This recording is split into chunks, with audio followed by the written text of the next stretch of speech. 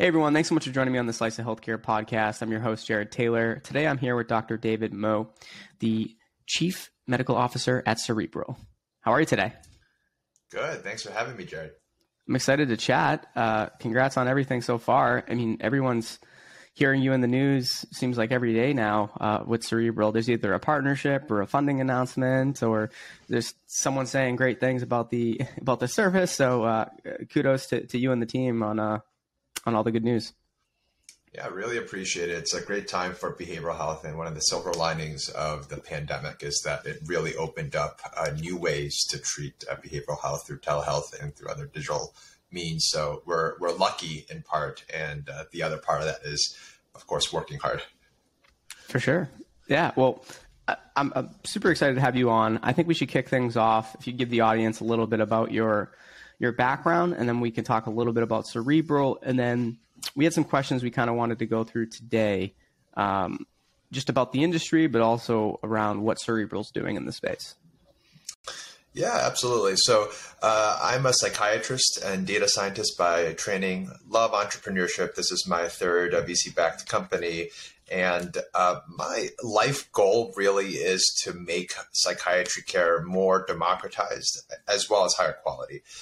One thing that we as mental health professionals do not do is measure outcomes. So over 90% of mental health professionals tend not to measure outcomes. And you would never tolerate that for any other type of doctor, but you would with your psychiatrist. And we're trying to change that. And the other piece is access. So your average wait time to see a psychiatrist today is on the order of 2 to 3 months. That's terrible. That would not be workable for any other specialty. And we're trying to change that and reduce that to 2 to 3 days.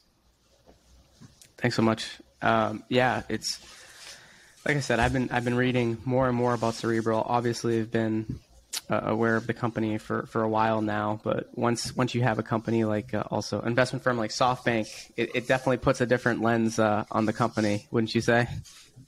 Yeah, absolutely. I mean, I think they back visions that are very transformative. And I think that's what we are. We're not just another telehealth company. So maybe for starters, what we are is a telebehavioral health company. So we do teletherapy, telepsychiatry online. So it's all online, no brick and mortar. We're the fastest growing healthcare company ever. We have about a quarter million patients now over all 50 states and the UK, over 2,300 clinicians. As a matter of fact, since my last podcast, I have to update my numbers on a regular basis, on a weekly basis now. And the two things that we focus on, just to put a fine point on that, is quality and access. So any patient can access us and find a prescriber and or a therapist within 2 to 3 days. And on the other side of this is the quality piece. We measure outcomes on depression, anxiety, ADHD, and even more serious mental illnesses like bipolar disorder and substance use disorder, which is something that most of our competitors try not to touch. And by doing that, we can drive industry-leading outcomes and make sure that our patients get the high-quality care, not just care, but high-quality care that they deserve. And can you talk through a little bit too about how you're using data science to drive these clinical outcomes? Yeah. This is really, really important, Jared. It's an important question here. You can't measure outcomes if you don't have good data. And so what we did was that we've built our data infrastructure so we can collect all the important information about a patient's journey. For example, because we have our own EMR system, our own patient engagement system, our own pharmacies and partner pharmacies, and national partnerships with labs, we have all of this data about, let's say, which surveys patients are filling out in terms of telling us the outcomes. We have data on prescribing patterns, what our clinicians are prescribing. Are they prescribing the right medications at the right doses? We have medication fill rate data because we have our own pharmacies and data around that. And we have lab data as well. So some patients require labs. And so are they getting the right labs at the right rhythm, right? So to make that very concrete for you, let's say you have bipolar disorder. we have a panel of metrics that are very important. And if you do well by this panel of metrics, then you're a well cared for bipolar patient. That includes medication adherence. That includes getting the labs if you need it at a regular time. That includes going into your appointments and filling out surveys so we know that your depression is coming down or your manic symptoms are coming down, right? So based on all of that, we can measure these outcomes. You might ask, well, why are others not doing that?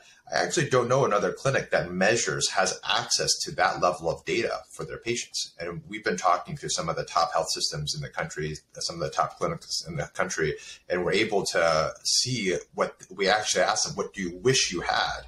And once we get all that information, that's how we created this set of criteria. So I really think this has been enabled by the telehealth revolution, because without that, in brick and mortar clinics, it's very hard to, let's say, I know some of your audience are healthcare wonks. So if you have Epic as an EMR system and a third-party engagement software for your app, your lab is disintegrated from this, and your pharmacy is a third party, very hard to get that data together in a meaningful way. All of our data sits in one data lake, and so we're able to cut that data within an hour. Right. So that's the major difference, I would argue, that allows us to drive towards quality. Yeah. Thank you so much for breaking that through. And I want to kind of tee off that. You kind of talked a little bit about this in there, but kind of go off of that is when you and I were talking before this, we were talking about how, Cerebral covers a range of illnesses. Right. And can you talk us through a little bit the difficulty behind covering a lot of those illnesses, and then basically how Cerebral is addressing that? Yeah, it's a good question, Jared. So this is really important, and it's related to the quality piece here. If you don't have the data infrastructure that I've just talked about, it's very risky to take care of patients with serious mental illness. Because if you can't track labs and you don't know whether your patient got the medication and you're taking care of a bipolar patient through telehealth, it's very risky. So you actually can't do that. Right. So one of the advantages that we have, because we're so confident in our quality, we are able to take care of patients with a much wider range, much broader spectrum of clinical illnesses. So we are able to take on patients with serious mental illness, with substance use disorder, and eventually child psychiatry and opioid use disorders that's coming up in the coming months. The idea here is that because we have quality, we have greater range. And this is critical for another reason that I think is commonly understated.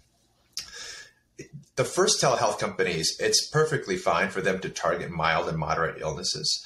But frankly, where our communities and where society really needs a lot of help are patients with serious mental illnesses. And right now, those patients are just being referred out of those telehealth clinics, right? And that actually, on a personal level and a clinical level, is quite traumatic, right? If you build a relationship with a therapist and that goes on for a couple of months, you're getting the treatment that you need, and all of a sudden you say, hey, by the way, I'm bipolar.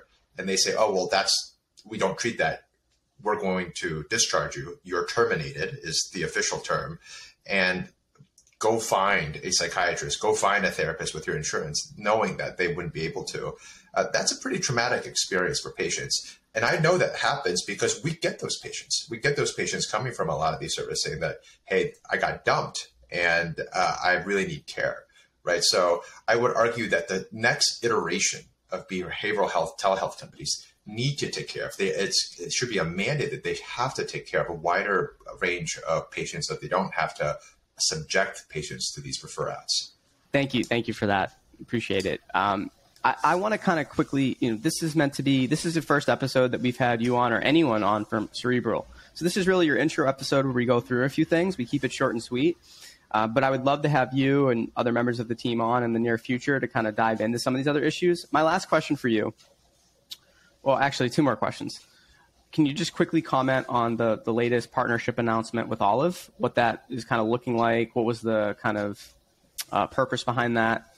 And then lastly, to kind of just end off with what's next for Cerebral, which I know there's a lot, so maybe just give us the quick sneak peek of what you're allowed to talk about.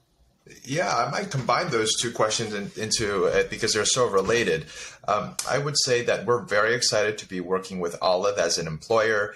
We are providing high quality mental health care now to employers, payers, and also working with pharma companies. So happy to talk briefly about those. So again, it comes down to quality. I'm going to sound like a broken record. When you have a really high quality and a high performing system, what happens is insurance companies and employers pay attention.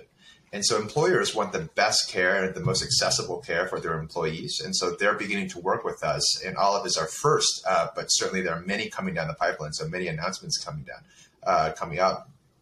The other are the insurance companies. We have 80 million lives under coverage right now, many with the largest insurance companies. And we're delegated with a number of them and a preferred provider with a number of them because again, they look at our quality outcomes and they say this is pretty fantastic. As one other piece of validation for that, the NHS in the UK has paid attention to what we're doing. We actually sat down with the chair of the NHS and he was very excited with the results. And now we're launched in the UK, right? So that's on the payer and the government side.